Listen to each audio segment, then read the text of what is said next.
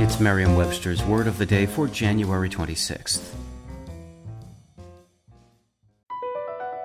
Across America, BP supports more than 275,000 jobs to keep energy flowing.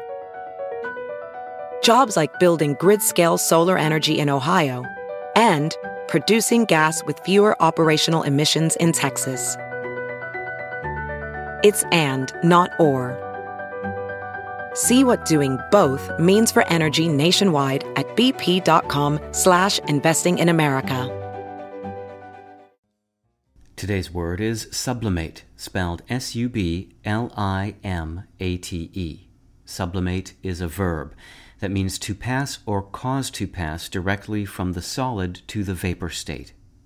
It can also mean, figuratively, to divert the expression of an instinctual desire or impulse from its unacceptable form to one that is considered more socially or culturally acceptable. Here's the word used in a sentence from the Los Alamos Daily Post by Robert Dryja. The ice crystals are temporary from day to day. They develop at night when the air is at its coldest, but melt or sublimate away during the day in warmer air or sunlight. To sublimate is to change the form, but not the essence.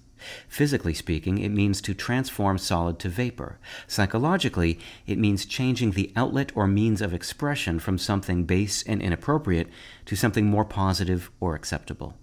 The word sublimate comes from the Latin verb sublimare, which means to lift up or to raise, and which is also the ancestor of our word sublime.